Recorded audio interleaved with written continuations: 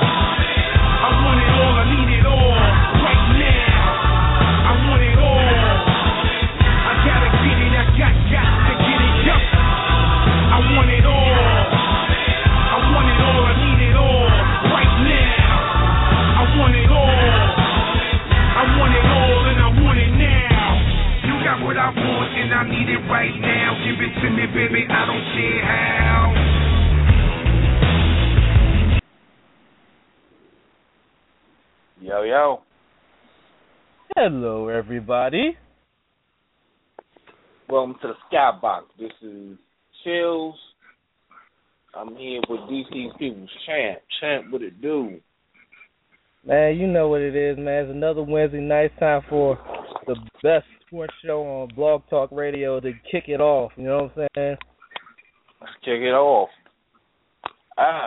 Today marks the 20th anniversary of Michael Jordan's return to the NBA.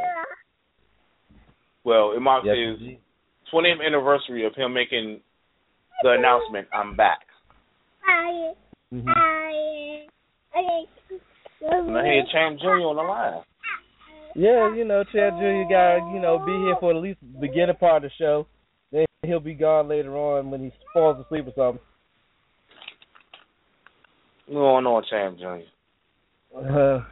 But we got a jam-packed show. We're going to be talking NFL all season. Later on, I got my good friend, a soon-to-be friend of the show, the doctor from Triple Threat Talk, coming on to talk March Madness. March Madness is going to kick off for real on Thursday. So we're going to have him come on and talk with us about that. And we got a lot to talk about, bro. Yeah, we do. We might as well go ahead and get on into it. You talking about Mike, MJ. My man MJ, that dude right there. Yes. 20 years ago this day, Michael Jordan held a press conference saying the words, "I'm back." Announcing his return to the NBA after taking a year and a half absence to play baseball and to deal with the death of his father.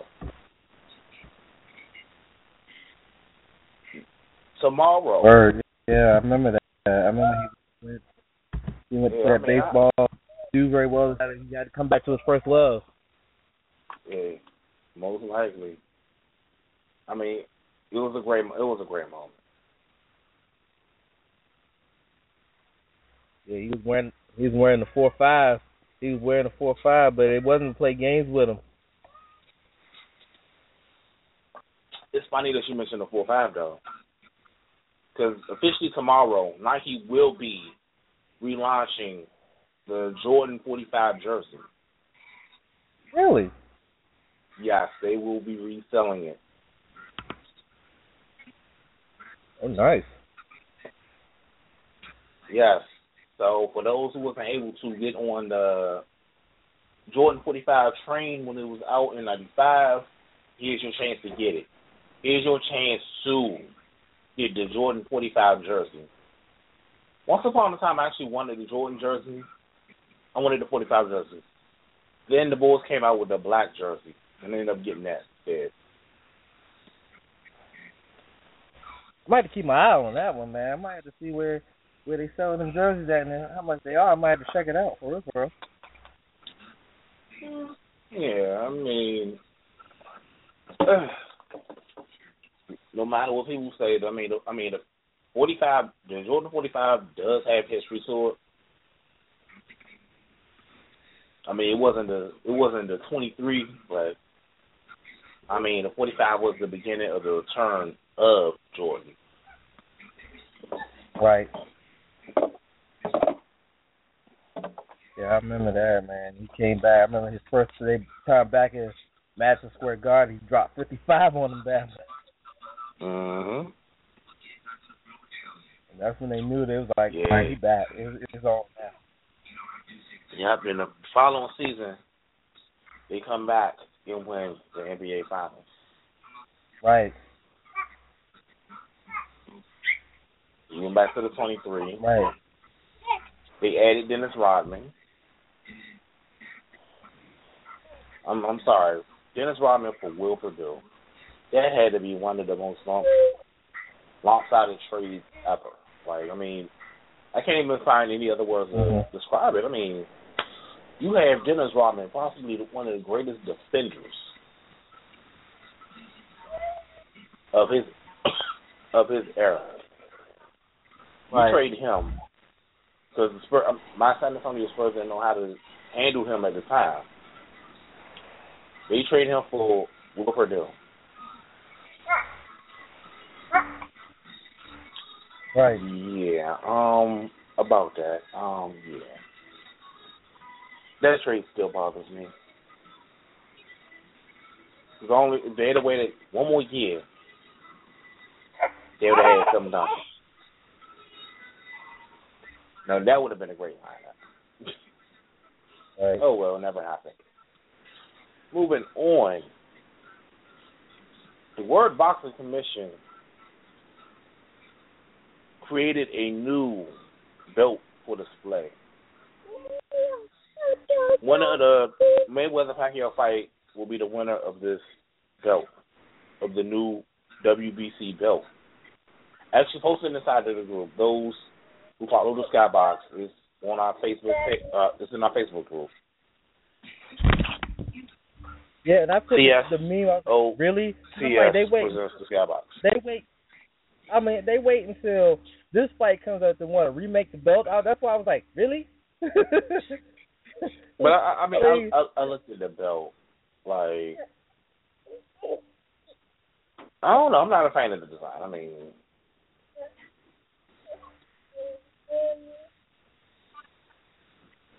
I just think that's more of the hype machine being pushed for this fight that everybody's been waiting for years.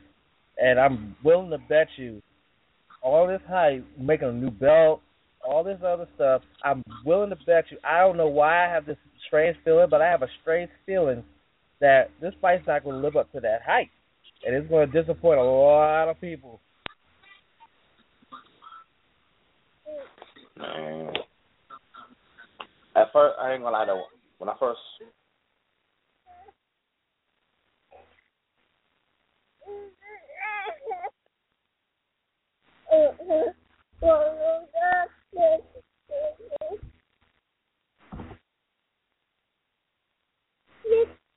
Uh-oh.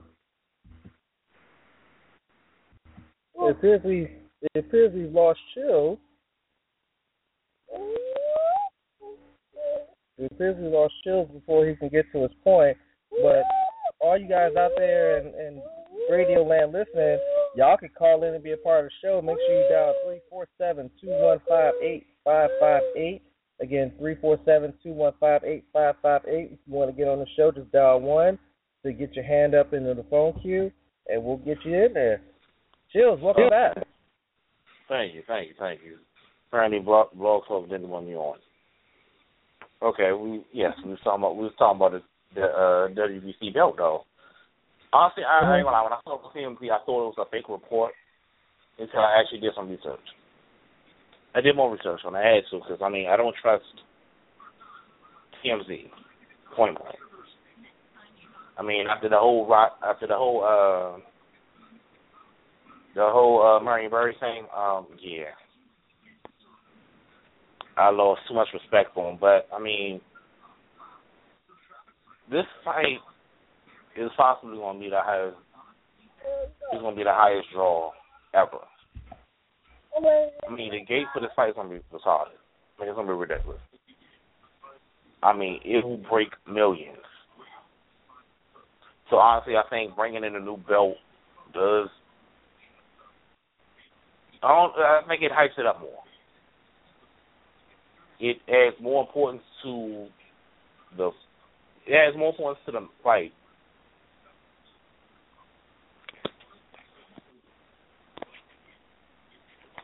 Man, you know, I posted a video of this 15-year-old rugby player. Oh yeah, I didn't get to see it was amazing. That. I mean, dude was fast. I mean, he ran a 4.2. I mean, it was like once he got the ball, he was gone. There was one video on it where he trucked the living life out of this guy. He was fast, like hitting the A button with a cheat code. Yes. I mean, he was free flight.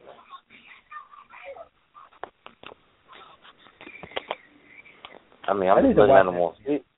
I'm looking at this video. I'm like, this Bama is fast. He has great speed. If he was actually a football player, oh my God, with the right skill, he would be unstoppable, especially returning kicks. It was like, as soon as he touched the ball, he was gone. It was like no one was able to actually catch him. It was like that play from 2012 when RG ran for 70-something yards against the Minnesota Vikings. Once he hit that outside, it was over. Right. But this is my thing, though. This is my thing with this guy. I mean, he plays rugby and has this, like, super speed, but I don't know if that would translate to the NFL when you got all these pads and all this other crap on, you know, that kind of cuts down that's the only speed. difference. You got all that stuff on you. But, I mean, he has time to develop, though. I mean, the kid is only 15, playing against grown rugby players. So let him actually practice with football players on. Let him actually play American football while he's still young. He could be something special by the time he's 19.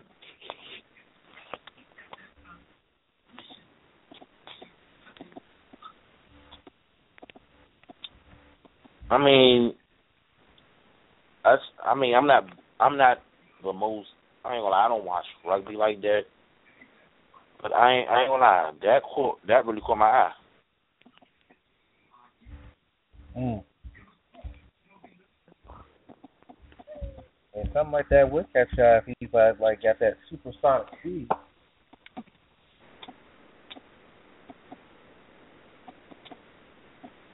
Yeah, man. That speed was scary. I mean, then the fact he trucked. I mean, when he trucked that guy, like, God, it was like it was like his stick just came out of nowhere. I mean, it was like watching him truck that guy. I mean, I'm just watching it like, oh my God. I mean, it was like I thought my phone was going to vibrate, like I was playing Madden.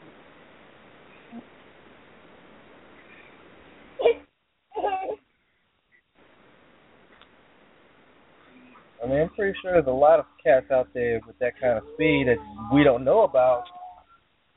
But I mean, again, a lot of people want to like automatically put these people like that and say, "Oh, put them in the NFL and see what they could do." But I mean, there's a big parallel between rugby where you're running all over the field with hardly any padding on, whereas you're in the NFL where you got to get in a stance, get set, then run out of a break, you know, off the line out of a break, and actually run patterns.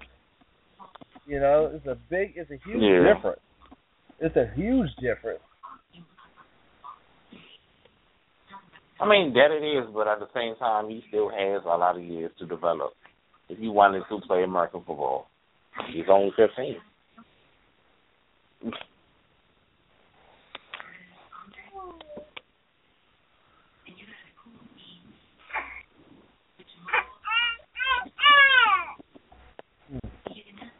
What else we got? Yo, dog, we posted a lot on our group page this week, man. Yeah, we did.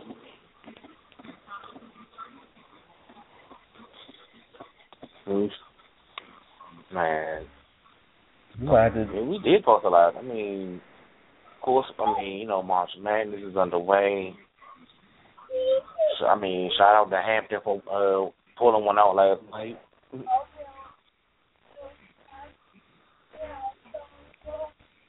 Yeah, there are quite a few local teams that are in the tournament this year. Georgetown, Maryland, Virginia, Hampton. I know. Like, when was the last time we had this many local teams in the tournament? It's been a while. It's definitely been a while. So hopefully they this is the first time. Well. This is the first time in years that Maryland's been there. It's been a while since Maryland got there. Maryland, number 4 seed in the same region as Kentucky. And like I said, when the doc comes on later on, he'll definitely dive into that and more, because 64 teams are vying for that one prize.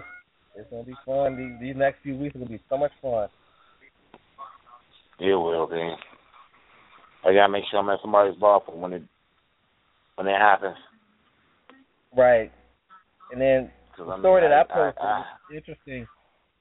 There was a story I posted earlier this week that was, or late last week, early this week, that I found interesting, and it was about the next installment of the PGA Tour video game series. Announced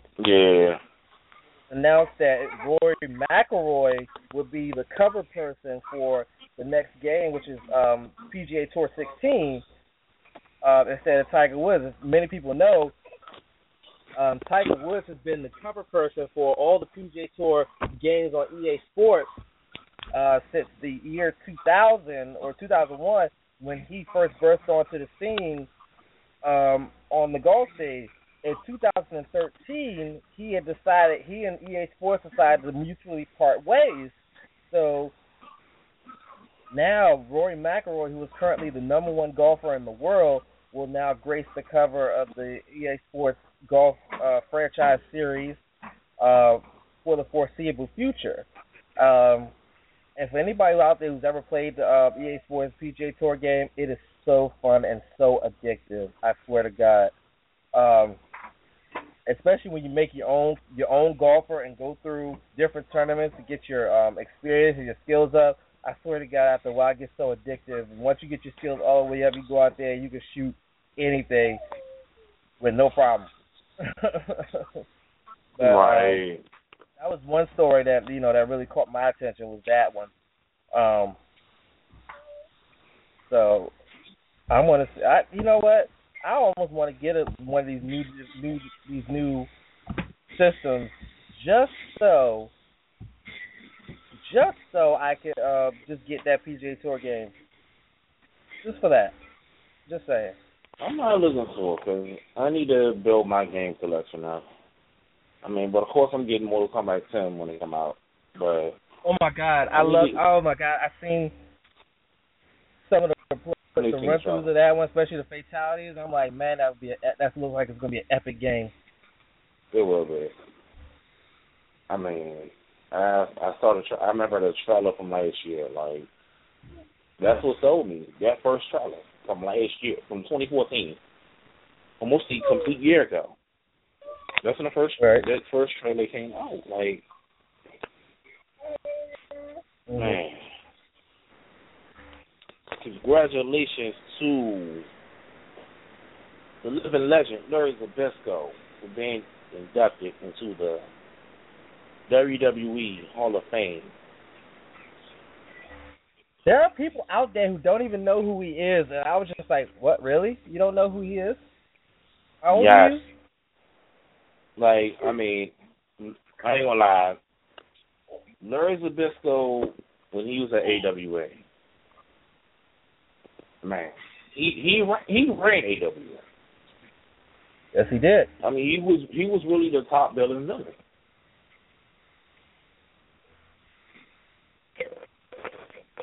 He was really that guy. I know during the early '90s in WCW, he tag teamed with another fellow Hall of Famer, Arn Anderson, to make the Enforcers, and they were one of the most dominant and skilled tag teams in the early days of WCW. And this was around the time when WCW actually had two sets of tag team championships: the United States Tag Team Championships and the World Tag Team Championships.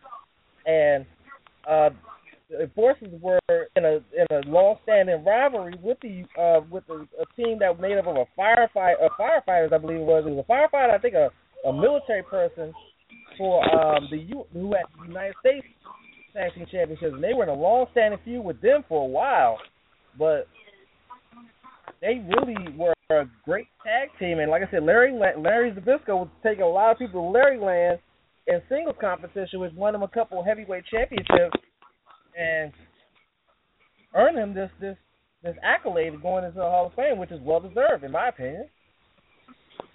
Honestly, like many other superstars, I felt that it was overdue. Because even if you take away what he did at AWA, right? You look at him being one of the lead commentators on Monday Night Nitro, during the Monday Night War. Right. Him standing up to the NWO.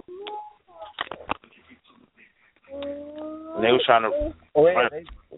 It was mentioned that he had been a heel for pretty much most of his career, but when it came down to NWO, he turned into one of the most popular individuals in WCW. Yeah, he was a heel majority of his career.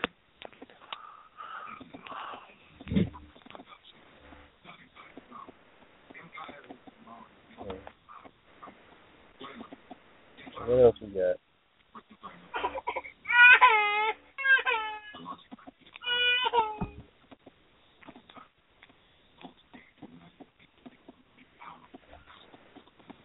What else we got? I know that not only is Larry Zbyszko, but man, hey, did you see the end of Monday Night Raw this past Monday? Well, was Sting coming out? Yeah. I'm trying to think. I think that was the thing. I originally missed that part. The thing I recorded it. But yeah. Honestly, with WrestleMania coming less than 2 weeks away, are you excited about this card?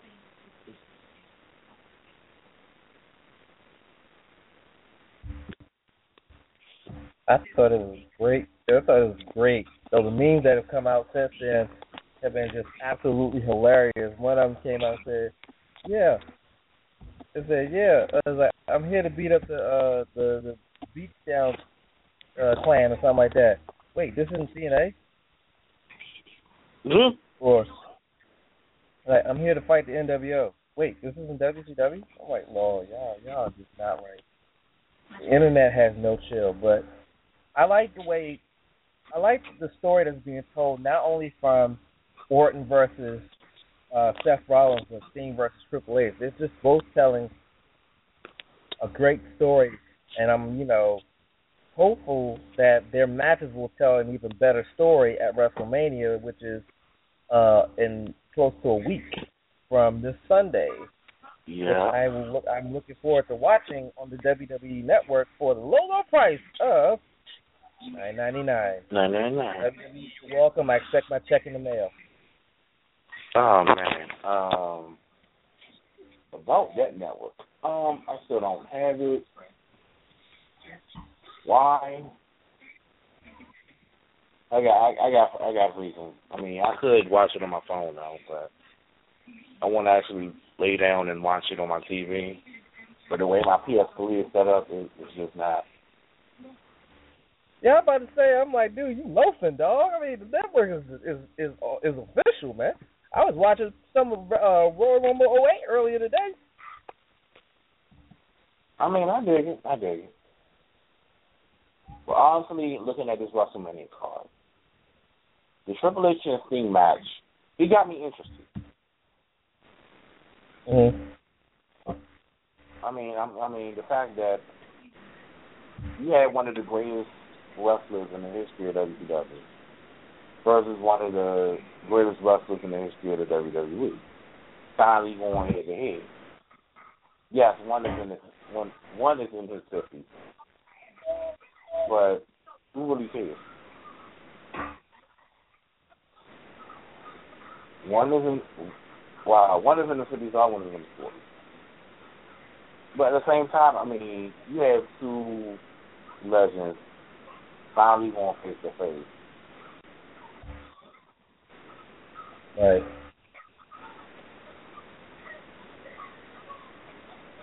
But I like it. It's awesome.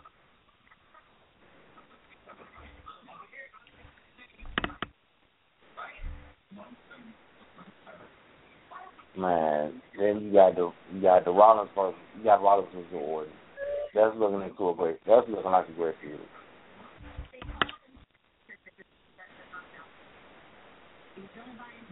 But let's talk about these other matches. I'm looking forward to WrestleMania. The one match I'm really looking forward to is the ladder match for the Intercontinental title.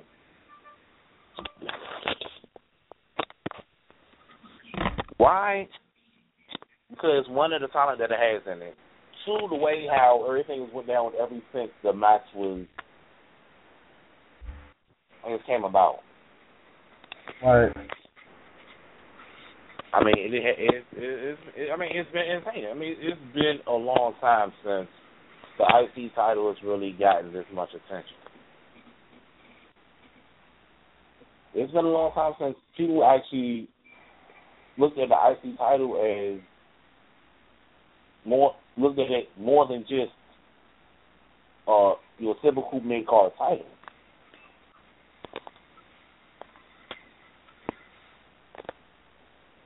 With this match, I mean, I guess it's their way of replacing Money in the Bank, which is cool. Right. Because, I mean, honestly, looking at every wrestler that's in it, I mean, you got R-Truth, you got Daniel Bryan, Dolph Ziggler, Luke Harper, your defending champion, Bad News Bears. I feel like I'm missing mine. Oh, and you have the wild card in the match that was technically supposed to have been in another match. Stardust, also known as Cody Rhodes. I mean, I just look at this match like, I mean, it's going to be spectacular. I mean, you have so much talent in this one match. I mean, I believe this match is going to fill the show. I think that match is going to be the match of the night. You think so? I feel it. I mean, Triple H and Sting might come close, but I think that ladder match will steal the show. I mean, it's too much talent for it to go wrong. You have nothing but great wrestlers in that match. Some of the best that the Federation has to offer. I mean, performance-wise, you know DB ain't for your crappy performance. You know Dolph is not going to your crappy performance. Cody won't. Luke Harper won't. R-Truth won't. Only time R-Truth will disappoint you is when he raps or when he speaks.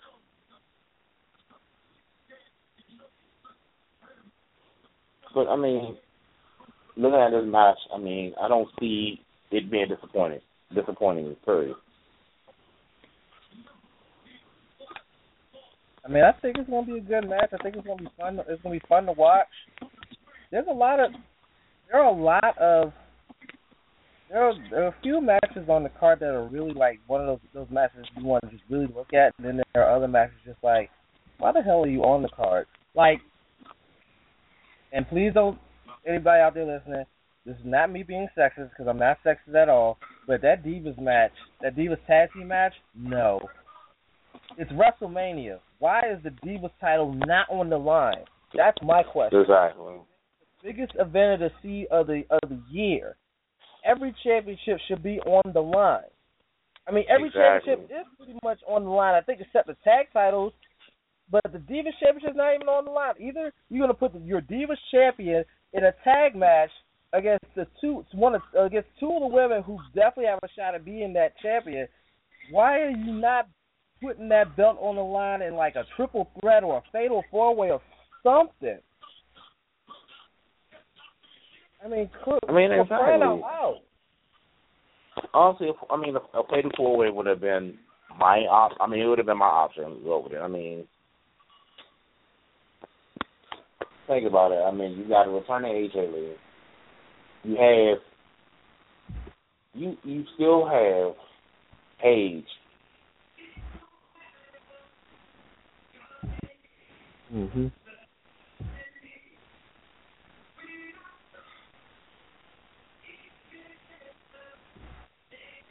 And this Monday on Raw, the final Raw before WrestleMania, we have Snoop Dogg and rap icon Snoop Dogg and ESPN personality Bill Simmons will be guest starring on Raw this Monday, and then it was announced that LL Cool J was going to be a part of the WrestleMania 31. In what way? I have no idea. I'm a huge LL fan, so that's big.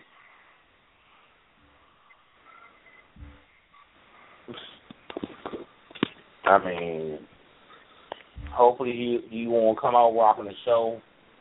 I'm with it. Right. But let's see. LL on the card. That's great. But let's look at these other matches, no champ. Cena versus Rusev.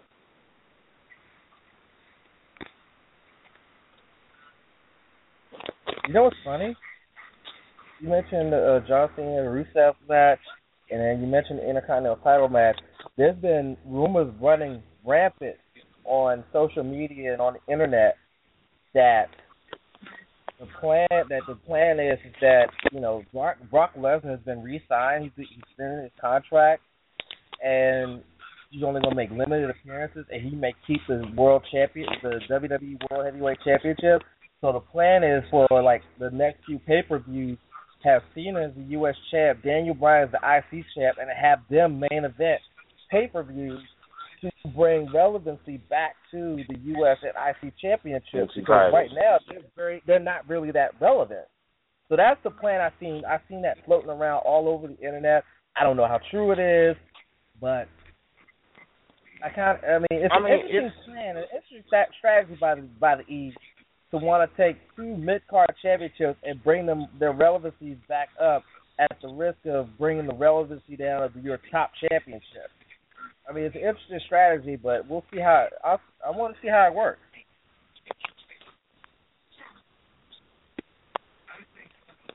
I do too.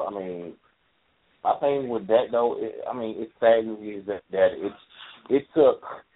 It's going to take your top stars to make the IC and United States title relevant, opposed to actually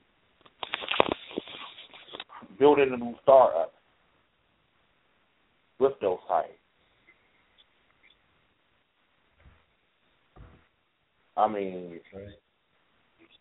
They have the talent. They just need the creativity. Because, Cena has possibly 3 more years left to wrestle. Dolph has another 5. Daniel Bryan has another 5. Kane is mostly a writer. Undertaker's pretty much done. Orton has another 5 years left in him. After all your top guys go, where will the WWE go?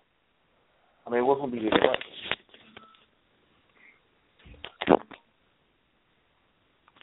But I look at the Cena and Rusev match. Of course, everybody knows Cena's going to win. honestly, the person I wanted to see originally break Rusev's streak was Jack Swagger. Because, right. The whole Real American angle, the whole We the People, the fact he had that, the fact that he was the non-vocal version of Kurt Angle. It would have been great. Because, technically, they wasn't going to get Kurt Angle to come back. It is what it is. So, next best thing was to have another great collegiate wrestler that still has that I represent America feel to it. But, I just hope Rusev doesn't get buried after this match.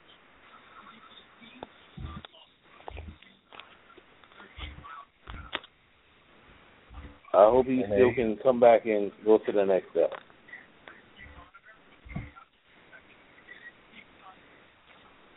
Let's see. Some of the match on here we got.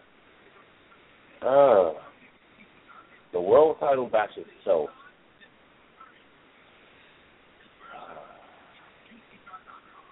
World title match? The world title match. Kudos to Paul Heyman for being able to promote a world heavyweight title match by himself.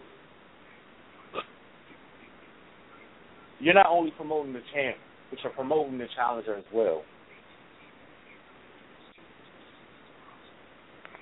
It's like you're making two wrestlers look strong.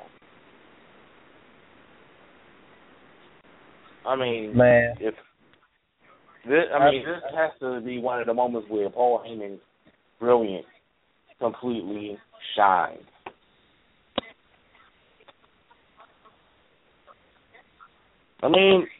It does, though. I'm going to tell you something. CM Punk is epic on the mic. Stone Cold Steve Austin, The Rock, guys like that are legendary on the mic. Paul Heyman is a fucking god on the mic. He is a god. That guy, he could probably take a match between Moolah and Mae Young, make God rest their souls, and make that match, to give the hype to that match such an epic feel because of his psychology on the microphone. This guy right here, Paul Heyman, has been a psychological genius on the microphone since his days when he had the Dangerous Alliance in WCW when he was Paulie Dangerously. Then when he was, when he had ECW, and then when he came to the WWE and was on color commentary, and then the Party Alliance, and then when he was originally you want to take it back. You might as well take it back. You might as well take it back to when he was at AWA as well. Yeah. When he was skinny.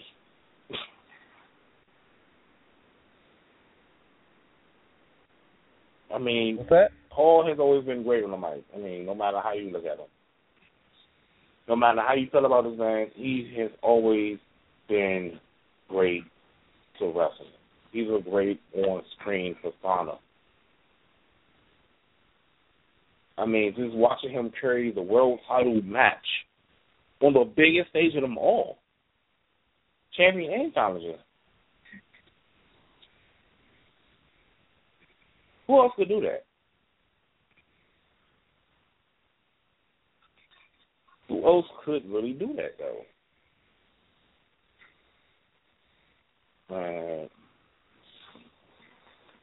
It's like I got to give Heyman credit. I am a fan of the Heyman hustle. But Brock and Roman, oh my God.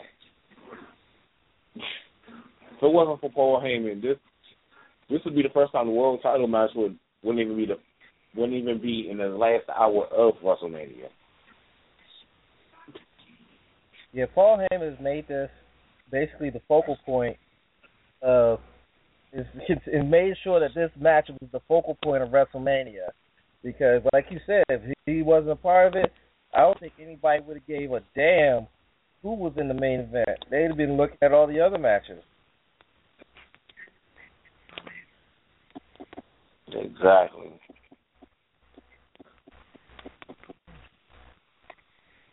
I can't wait for WrestleMania. And then it's going to be 4 hours. I know. I just want to know, before we move on to the NFL, I just want to know, who out there is throwing a WrestleMania party? I'm trying to go. I would love to go. I would love. Okay. I would love to go. I would love to go to one. But the way that my new job is set up, yeah. But, I mean, I'm off on the weekends. However, brother guy wakes up at 3 a.m. now. So, yeah.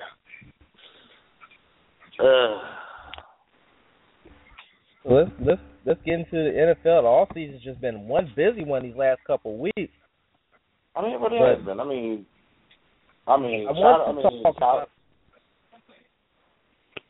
Go ahead, Chad.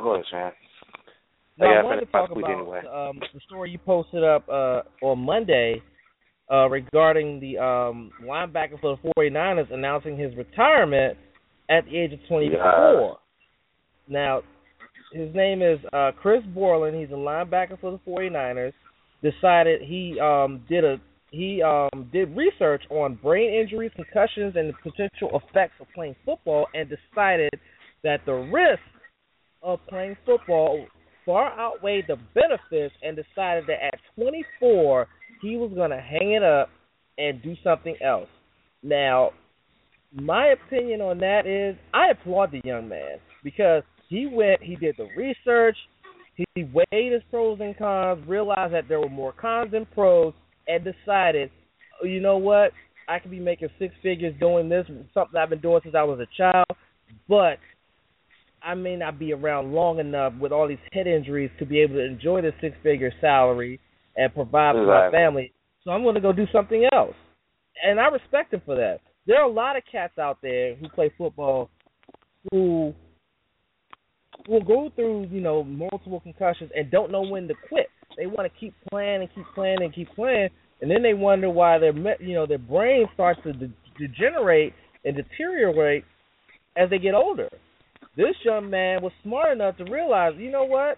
I'm not trying to be a 60-year-old with the mind of a 90-year-old, not being able to remember his family's name, not remember anything he's done in the past or anything like that. So he's going to go do something else, and I respect him for that. Anybody who doesn't respect him for that needs to be kicked in the face, in my opinion.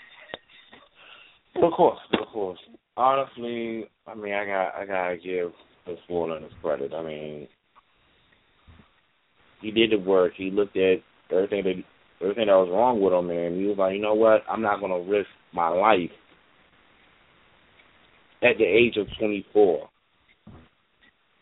I mean, you got some players who don't know when to call it quit, further injuring themselves. Like, I mean, you got to respect him. I mean, yes, he's walking away from a lot. He's walking away from money. He's possibly walking away from his training. But at the same time, you have to look at it. You got to look at the big picture. Is your health worth it? Mm-hmm.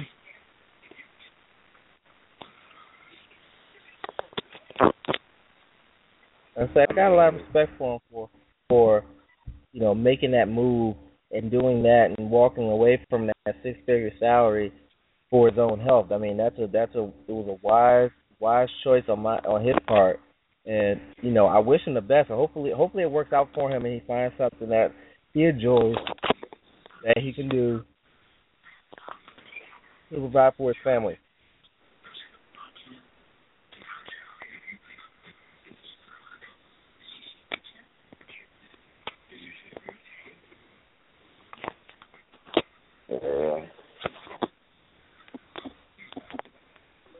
So, Ravens strike again with someone who gets in trouble with the law. They don't waste time in getting them off the roster.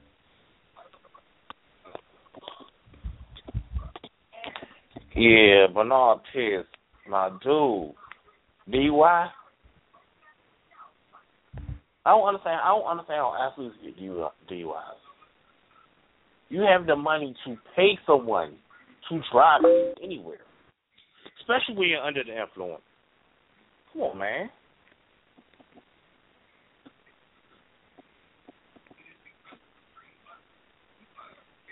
Yeah, I'm just saying, I mean, you have all this money.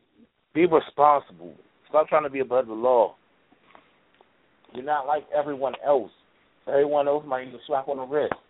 You are a football player. People know who you are. Believe it or not, people know who you are. Then when news like that gets out, I mean, it's all in the tabloids. It's on the sports channels. It's everywhere. I mean, Bernard Pierce was young. I mean, only 24. He has a tremendous upside to him. But come on, man. To all my athletes out here, to all my celebrities, there's nothing wrong with turning up. But come on now. Y'all have the money to have someone to make sure you get home safely, where you don't get into any trouble, where you don't end up getting pulled over, getting a mug shot, and losing your job.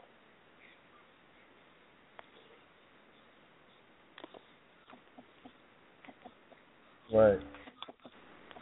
You read the article. You see what that Bama said, though, when he got pulled over? He said, I'm not quoting, but I'm paraphrasing, said that he's, plays for the Ravens, and if they find out about it, he's going to get cut tomorrow.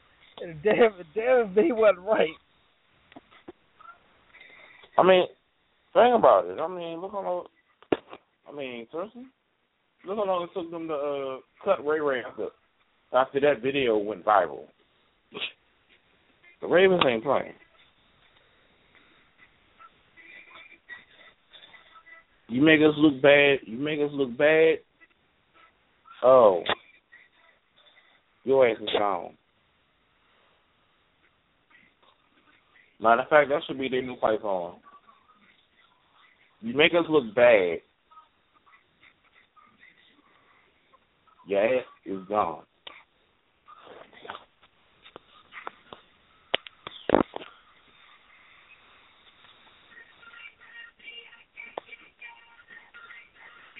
Yep. I'm going to tell you something, though. Anybody who's on the Ravens, they better keep their noses cleaner than a preacher's sheep, because it is obvious that any kind of illegal indiscretion that occurs here in this off season, and you will be out of a job quick, fast, and in a hurry. Exactly.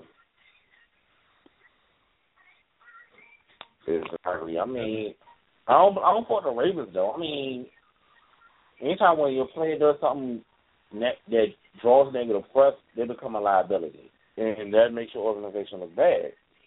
I mean, that's impersonal, but this is a business. When you F up off the field, you gotta go. Deuces. Nothing personal, but it is what it is. Not all front offices is gonna put up with that.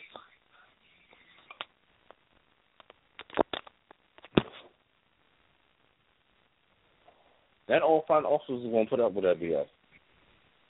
I mean, I give the Ravens credit for standing up, sticking with their guns, not tolerating no foolery. Oh, I just posted a story too. Your boy Anderson Silva. Okay, you ain't say all shit, Silva. I guess I can say it now.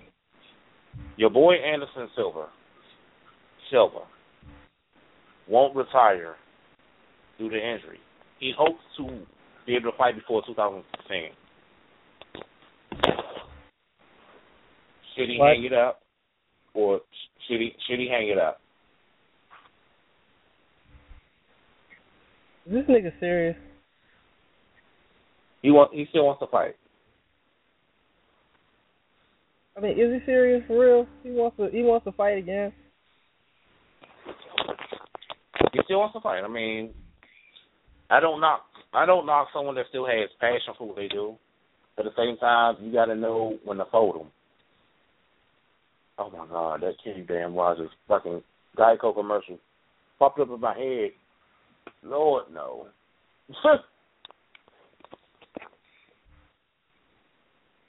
Yeah, I'm sorry, but his reputation is too tarnished to even consider him making a comeback in MMA, especially UFC. I think he just needs to hang it up. His rep is too tarnished. It's too tarnished. Yeah. He done put himself in too much of a negative hole with all these drug busts for him to even be considered a serious contender to come back.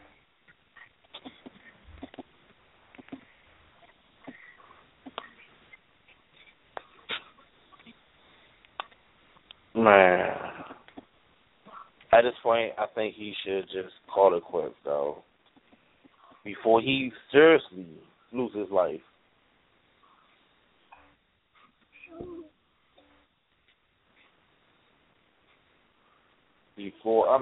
Honestly, Anderson he needs to look at himself now. He has, yes, he did get dropped. Everyone gets knocked out. It is what it is. It happens. Right. Happens to the best. Right.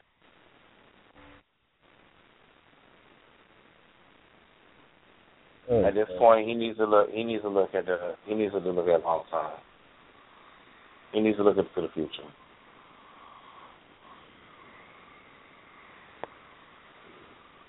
That's the problem with a lot of athletes, regardless of sport, is a lot of them don't look long term. They look to the right now, and the right now could jeopardize the long term if they don't start looking at the long term instead of just looking at the right now. And that's just bottom line. You gotta do what's best for you and your families. You gotta be able to admit to yourself that it's over. I need to look at long term. I need to look at I wanna be alive to see my kids. I wanna be alive to see my grandkids. I wanna be alive to see my kids go to prom, graduate high school, this and the other. I wanna be alive long enough where I can begin my next business adventure. Mm.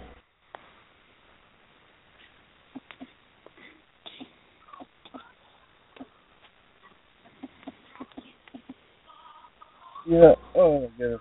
A lot of people can't see it right now. That's the beauty of radio and podcast. But my son is literally standing on my head and stomping my face. Ah, really? Oh, I can imagine your pain. Imagine a 50-plus pound dog jumping from one chair to your to either your chest or on the back of your shoulders, just standing there, expecting you to hold her weight up. Yeah, my son is. I guess he went upstairs, got on his grandparents, and then decided to come back downstairs and jump on me. Oh, I do. And he's relentless. He's relentless with this one. But anyway, real quick though, how about Colt McCoy coming back to the Redskins though? Honestly, I saw it coming. Because, the fact that RG was already named the starter. The fact that Colt McCoy knows the offense. The fact that I got something Kirk Cousins won't be here by the beginning of training camp. And the fact that there are talks that the Redskins might be interested in Philip Rivers because he actually wants to leave San Diego. Have you heard about that, champ? Heard about what? Philip Rivers coming here? He wants to leave. He wants to leave San Diego. I think Philip Rivers needs to go somewhere other than here, in my opinion. I mean, we're pretty set at quarterback. You know, with you know, I think RG3 is going to come back and have a pretty good year in 2015. You got Kurt as your backup. You got Colt as your number 3. I mean, Philip Rivers hasn't really. I just don't see how Philip Rivers would fit over here, in my opinion. Honestly, I can see it. I mean, he's that.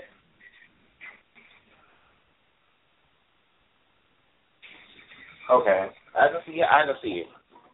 He's he's a Jay Gruden type pocket quarterback. Now, let's look at the college that he will have. He's going to have a PA.com. He will have a Deshaun Jackson. He will have Dallas Cooper with a Jordan Reed with the Alpha Horse in the back there. Let's also add in the fact that there's a high chance we might be getting dude from Central Florida in the draft.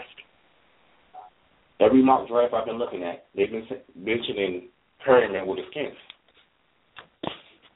That's adding that factor. I mean, that's 6'2", 212. I mean, we ain't too many weapons for him, not 260. Honestly, I think that would help RG. I mean, RG put in the work. I still feel he could use someone that can actually be hands-on with him.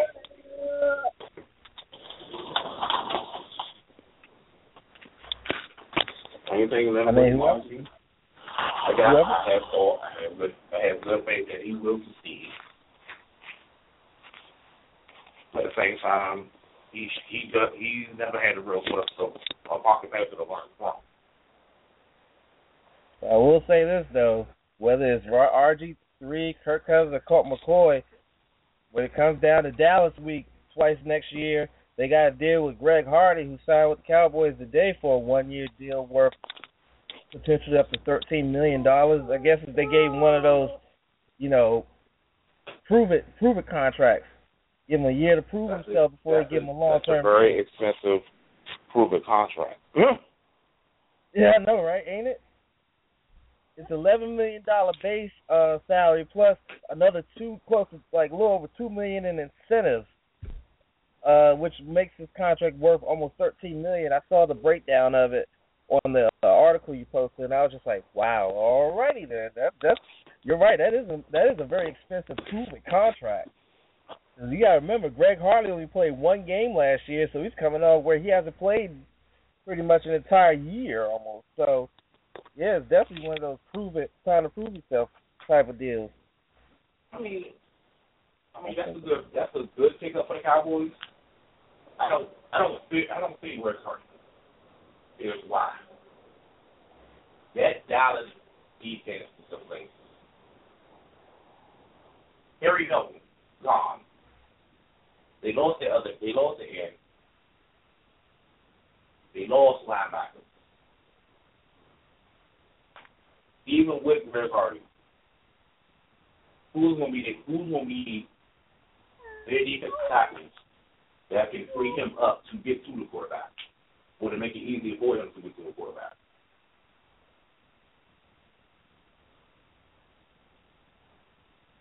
I mean, who's really left on that defense? Especially in the front seven. Not a lot left on that defense, but apparently people are still touting it as going to be one of the best defenses in the league with his addition. That remains to be seen. Honestly, I mean, that defense was still had Harry Milton. If you over playmaker, then I will be like, okay, they try to do something. I mean, single name, dude, you actually land with Greg Hardy? No.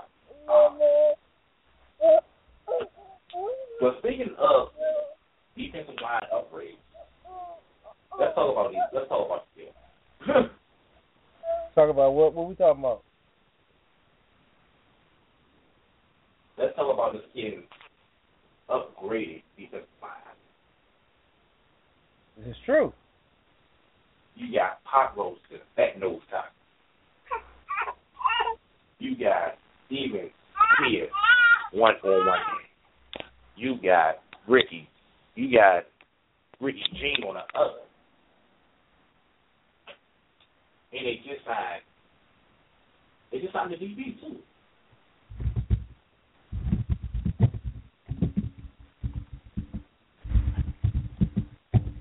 So I mean that right. defense is already upgraded from what it was last year. I mean, every time we safety. But I'm looking at the defense like, okay, I might do something this year. Yeah, I definitely like what they're doing in terms of the defense, because that was the main one of the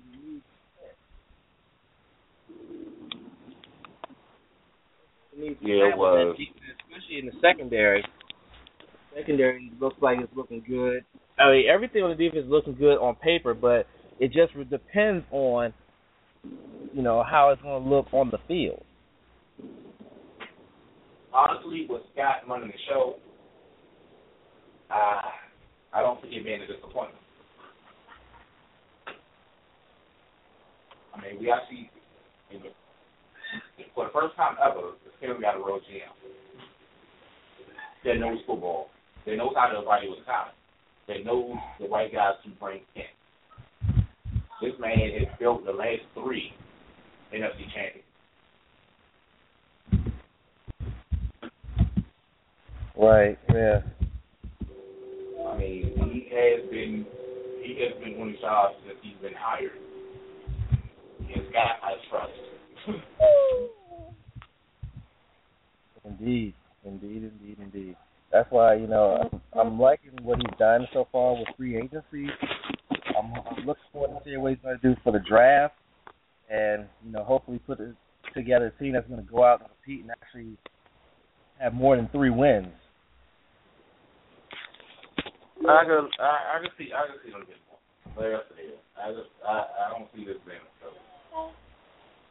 I mean, I was somewhat skeptical about Joe Burry, but now he had some pieces to work with. I mean, now I'm ready. I'm ready to see how this is going to play out. I mean, this got me boosted for Madden 2016. It's really that early.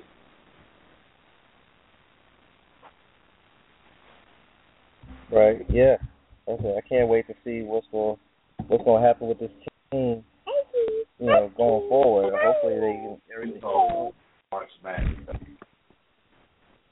Brian Rackhole's statement from earlier today towards RG3. Honestly, I thought that was needed. Because it's very rare that you see former players say anything positive about the team, or especially its quarterback. Right.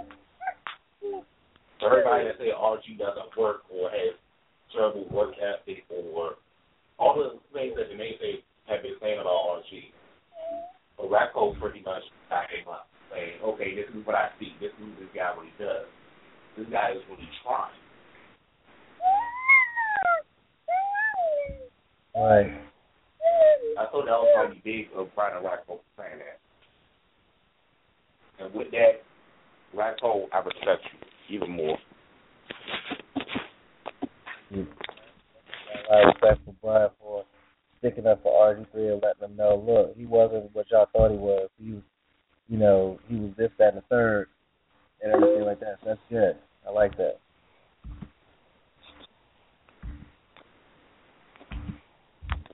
All right. So we ready to talk March Madness? Yes, sir. All right. Well, like I mentioned earlier, me and Chills, we're going to talk March Madness, but we also going to have someone else be on to help us talk March Madness. So want to bring him on now. He is one of the hosts of Triple Threat Talk that also airs here on Blog Talk Radio. He is my good friend, He is known as the Doctor. The Doctor, what's going on, brother? Welcome to the show. Hey, what's going on, guys? Thanks for having me back so soon. I'm ready, man. I'm pumped. We call this basketball time in the bluegrass, baby. It is March Madness here. Yo, I like this guy's energy. Man, I tell you like what, he comes on the phone fired up. Like I like that. I mean, it's hard not to be fired up. And you know, when it's Kentucky bad, just the state of Kentucky in general. You know, it's Kentucky and North Carolina, and to an extent Kansas, are the basketball royalty of the college basketball landscape, and I think it's just an amazing feeling to have when you're having a team chasing history, 34-0, with 6 more, well, technically 5 more, because you know, 99.9% chance of them to beat Hampton tomorrow. Kentucky has, you know, which of course, if you're Hampton, your response to that is, so you're saying there's a chance. So I mean, it's just one of those things that it's just a fantastic time. You got to be pumped up about March Madness, baby. It's time to get them. Yes, yeah. I mean, you have to be excited. I mean, the only sad part about March Madness to me right now is I won't be at nobody's bar none this week, none next week to be able to really sit down and enjoy the games like I want to. But it's okay though. No crying over spilled milk. That's right. It's cool. I mean, I'm still gonna be updated. Question: how many of y'all filled out any brackets? My brackets are done. I fill out 4 every year. My 4 are locked and loaded.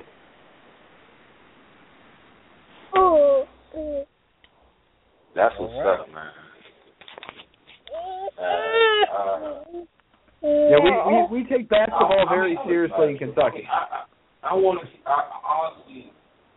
Kentucky has, I mean, during the regular season, I mean, Kentucky has been blowing people out. Like, I mean, their games have been really no contest. I mean, they gel so well. I mean, this is possibly the most cohesive unit I've seen in a very long time. I mean, I look at that last Kentucky national championship team. I look at this one like, this one like, fuck that one. I'm just saying, I mean, that one was great, but this one, man, like, who's really messing with you? The interesting thing about the 2012 team, when you're comparing notes about these two teams, is the 2012 Kentucky team certainly had a lot more blocks and was they were a more offensively minded team. Of course, you had Michael Kidd-Gilchrist and you had Anthony Davis, and you know these guys were just beasts. Of course, Anthony Davis is top 3 players in the league right now, and some people are projecting that next year he'll be better than LeBron at the rate that he's growing, which, you know, it's fine. LeBron's had his time, and, you know, he's still the king right now, but it is very possible that, you know, the way these kids grow these days, Anthony Davis and his unibrow could be the best player in the NBA next year. And, you know, it's just it's just a remarkable thing. Anthony Davis and his unibrow is looking like the best player right now. Yeah, honestly, he did get hurt, but yeah, I mean, and you know, Russell Westbrook is having an incredible stint as well. So it's basically, do you like apples, do you like oranges, or do you like pears? Is what it comes down to. I mean, I still have flashbacks against that game against OKC from earlier this season, where he hits the buzzer, the game-winning 3 at the buzzer. He not only made it, but he double pumped it before he shot it. I mean, that 3 was amazing. I mean, that was a great game. I mean, honestly, I thought they were going to lose because OKC was coming back. But, I mean, he came through for his team. Like, I remember being at the barbershop watching the game. They give him the ball. He double pumps and shoots. Buster goes off and the ball is in. Like, I mean, the whole barbershop went crazy on that shot. I mean, that's something I haven't been around in a very long time.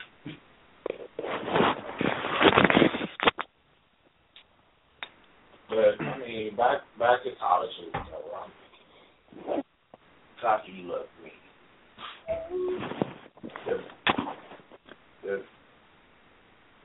They really, I think the only way they're going to lose is if they beat themselves. Yeah, I mean, and you look at their bracket. I'm sorry, go ahead. Even with a key injury, they still have a chance to win. I mean, they still are favored to win. I mean, I only think a key injury will slow them down.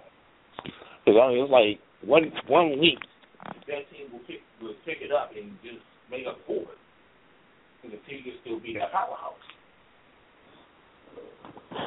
And, you know, it's interesting, too, because Kentucky this year's had stints, especially most notably against Missouri and against Texas A&M, where they've gone to overtime and double overtime because, you know, they have a bad game. Well, even when they're playing their worst game, they've still been able to pull it together and come out with a W, you know, against teams that, yeah, they probably shouldn't have been down to in the first place, but it's always good when you find yourself in that situation because what Kentucky has learned, if there's a lesson that, as you put it earlier, the most cohesive unit in basketball has learned, it's you can't take anyone for granted. And I think that's a message that does get lost in some teams, but Kentucky, even when they go down, you know, like 10 to LSU, like they did, they still find a way to win, and there's no other way to put that than the fact that these kids are just on another plane. They can take the game over like they do, like you have Karl Anthony Towns or you have Willie Cauley-Stein or Tyler Ulis. They can take the game over, and nobody can stop them when they're when they're just full steam ahead.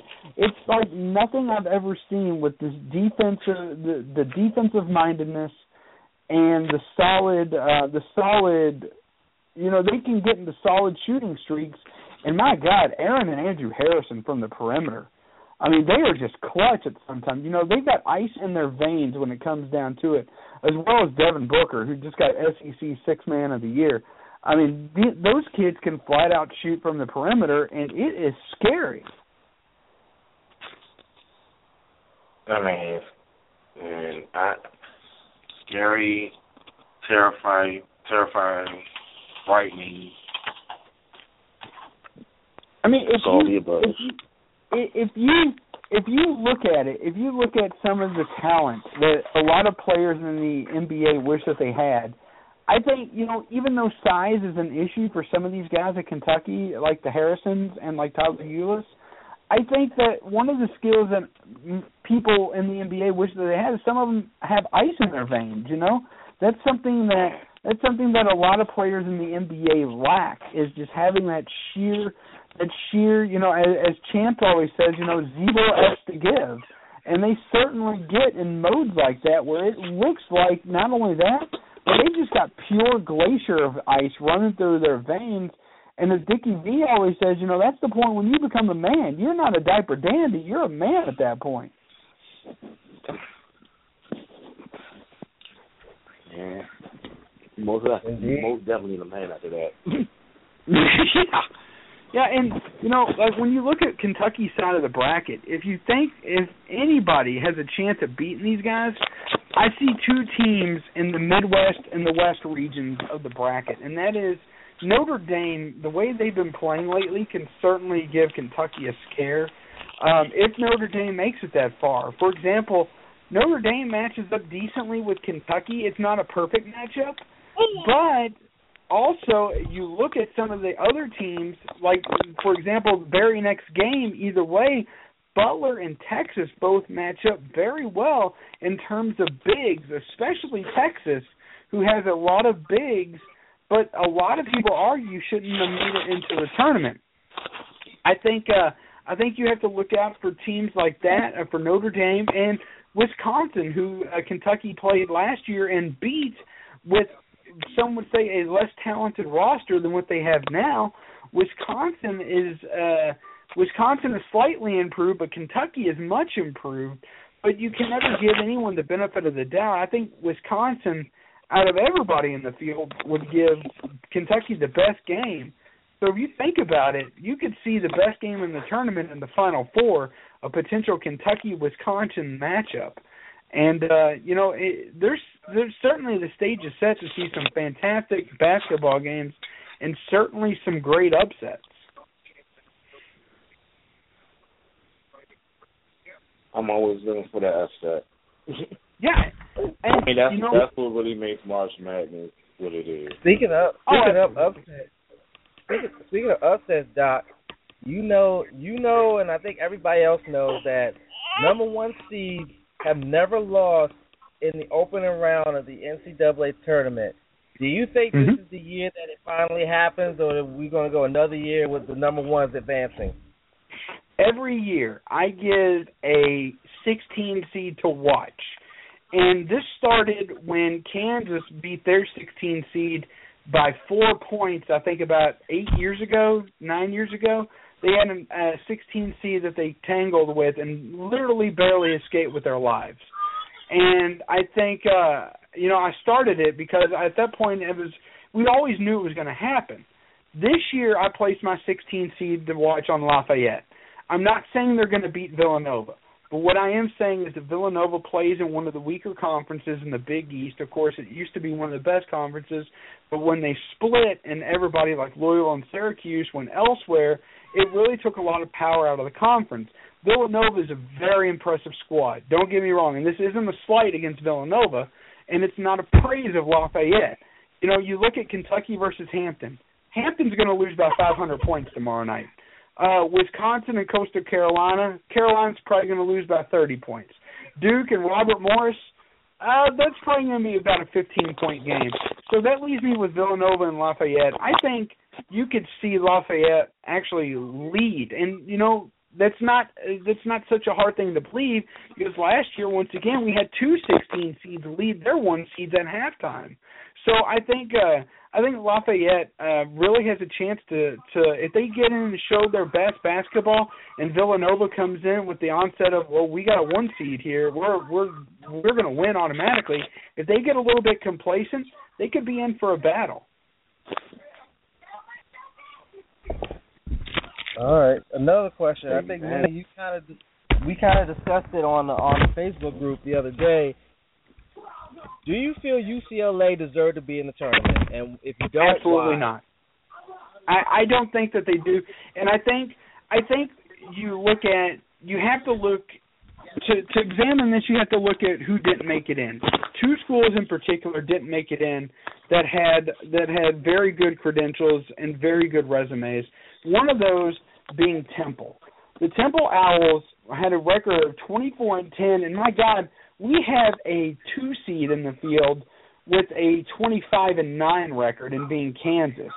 I think when you look at some of the things that Temple has done, they just beat Bucknell, who they're really nothing special, but they gave them a number 1 seed in the NIT, and when you examine where Temple plays, I'm bringing up I'm kind of stalling a little bit because their schedule's kind of stalled on my computer a little bit.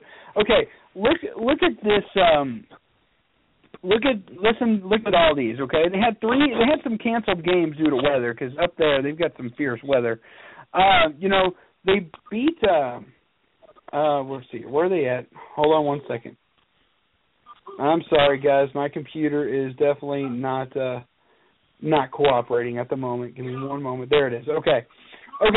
So you have a Duke team that, they did beat them at the Duke team. They did beat them pretty good at Duke, 74-54, and that was at the Barclays Center. But then they come back and they play a good Delaware team, 82-62. So they beat Delaware by 20 points. They beat Kansas 77-52. They've got some good wins, especially they've got at Tulane, which is always a good win, especially a good conference win. They lose by 5 points to a great SMU school.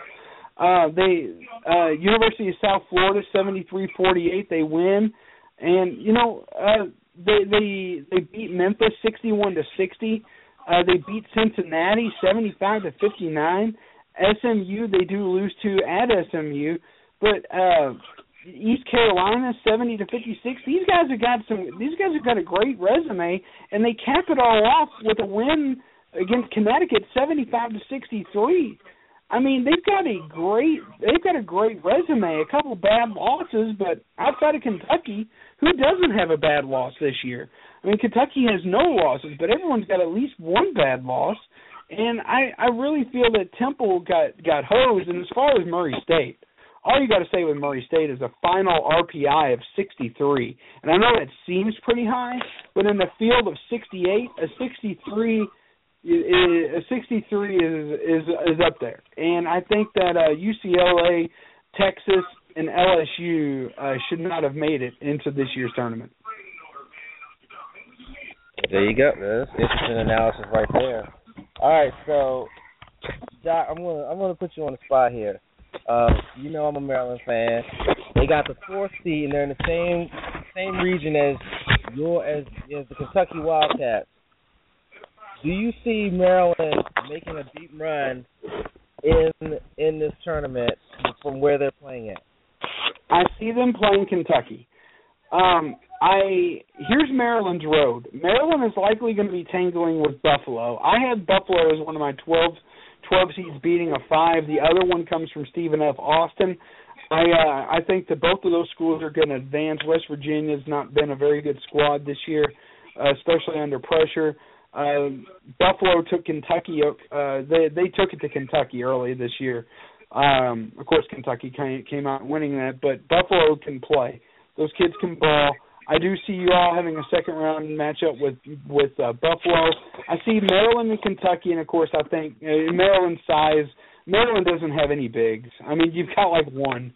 So I think Kentucky is gonna wear Maryland down just on size.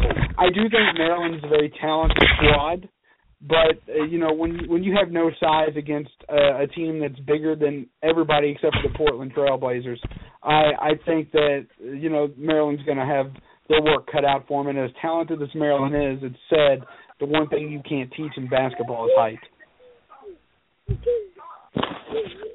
Okay. Now, as far as other upsets go, there is one. I do have to call my shot here. You have baseball players that go up to the plate, they scuff their shoes, and then they bounce their bat on home plate and then point out to the outfield. I'm calling my shot. And 2 years ago I did this with Florida Gulf Coast. I picked Florida Gulf Coast to make their Sweet 16 run over Georgetown. I picked the 15 over a 2. And I usually don't pick many 15 over 2s as my shockers of the tournament. I'm doing it this year. I'm thinking New Mexico State Aggies are going to take it to the Kansas Jayhawks. And I think Kansas has shown a propensity to become very complacent. They get lost if they're down very easily. And they have a very recent history outside of 2008, which is the only time all 4 number 1 seeds made it to the Final Four, when Kansas was one of those number 1 seeds. I think Kansas has shown, especially recently, that they have a very good. They're very good at one thing, and that's exiting the tournament early. Even last year, when they had Wiggins and Embiid, they had an early exit. Some people thought that they should go to the Final Four. They exited it, I think, in the Elite 8. But I think that New Mexico State has a very good chance of offing Kansas.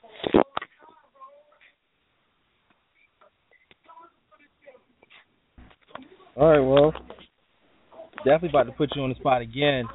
Who's winning it all? Who's going to the Final Four? My Final Four, I've got Kentucky, Wisconsin, I've got Virginia, and I've got Iowa State.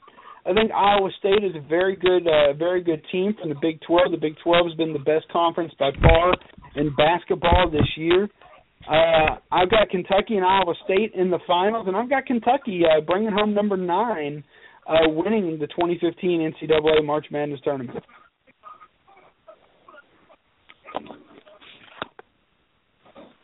All right.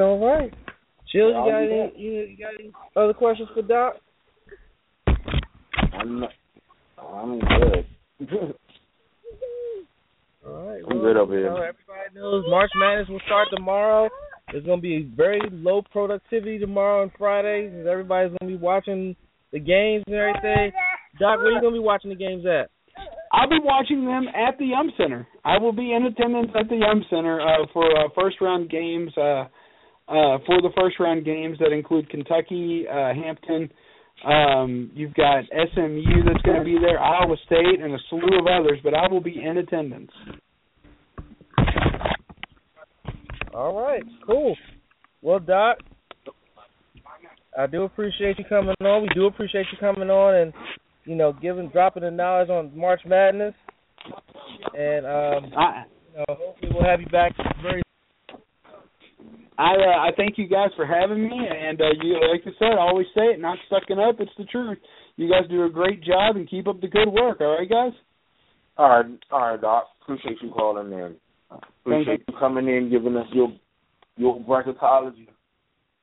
Thank you all very much. You guys have a good night, and let the madness begin, baby. Yeah. Yeah, it will. That's right.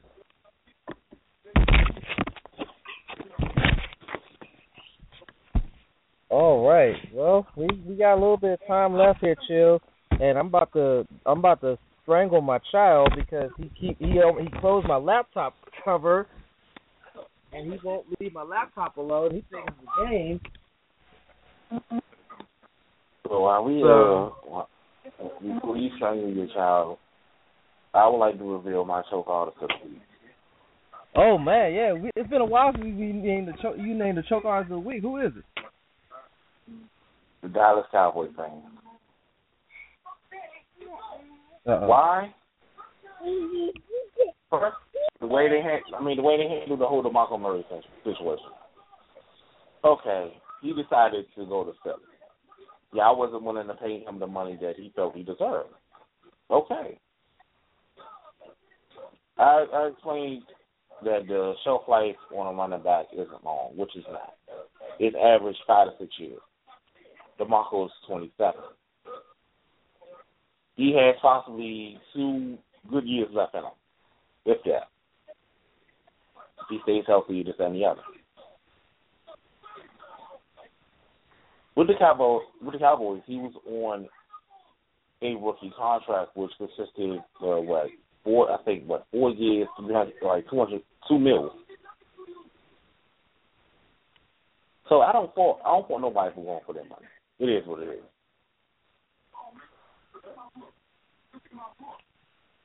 My problem with that was how they reacted, how they called him a traitor, or how they said that he's not going to be nothing without the offensive line that he had, or that this, that, and the other. I mean, they were so saucy about DeMarco leaving. All of a sudden, they bringing up all this negative stuff about the man. Oh, he don't do nothing but fumble. If it wasn't for him fumbling, we would have beat Green Bay in the playoffs.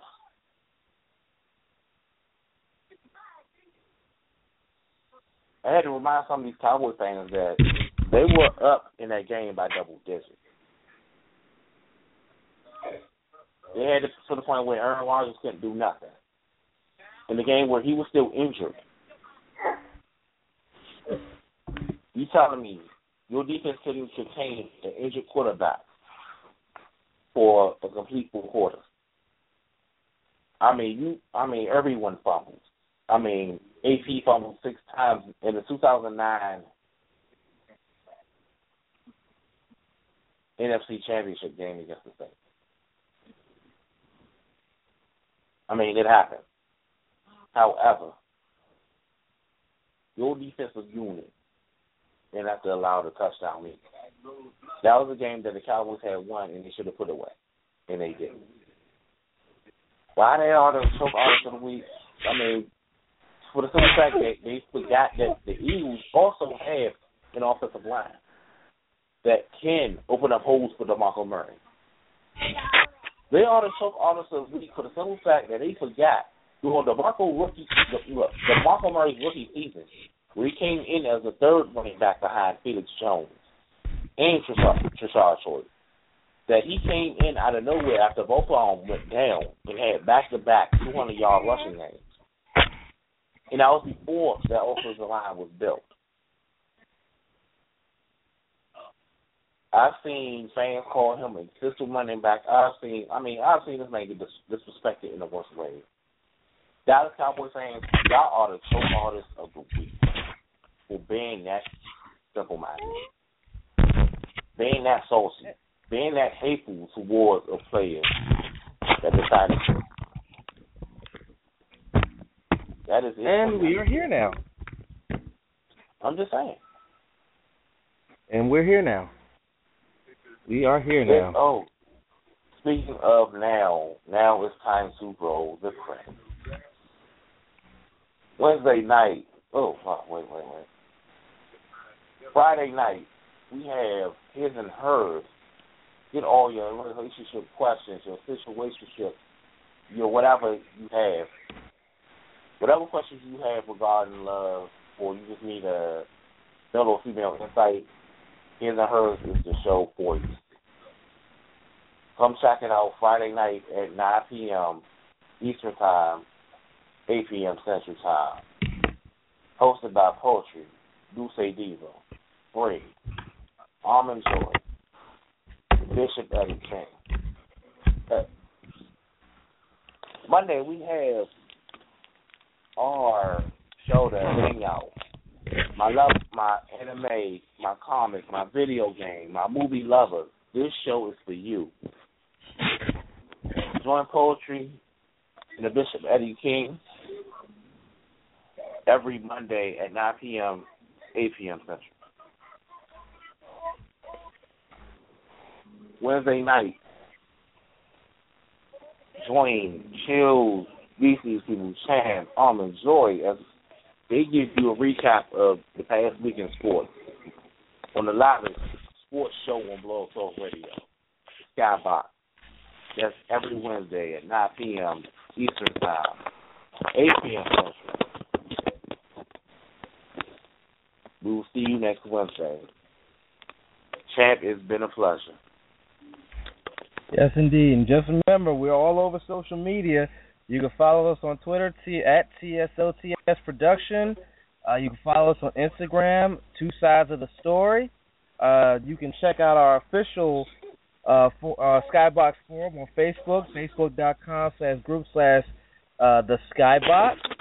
And you can check us out there and talk sports with us and everything like that. And like Chill said, every Wednesday we right here talking sports and mo. Hope y'all enjoyed it. Exactly.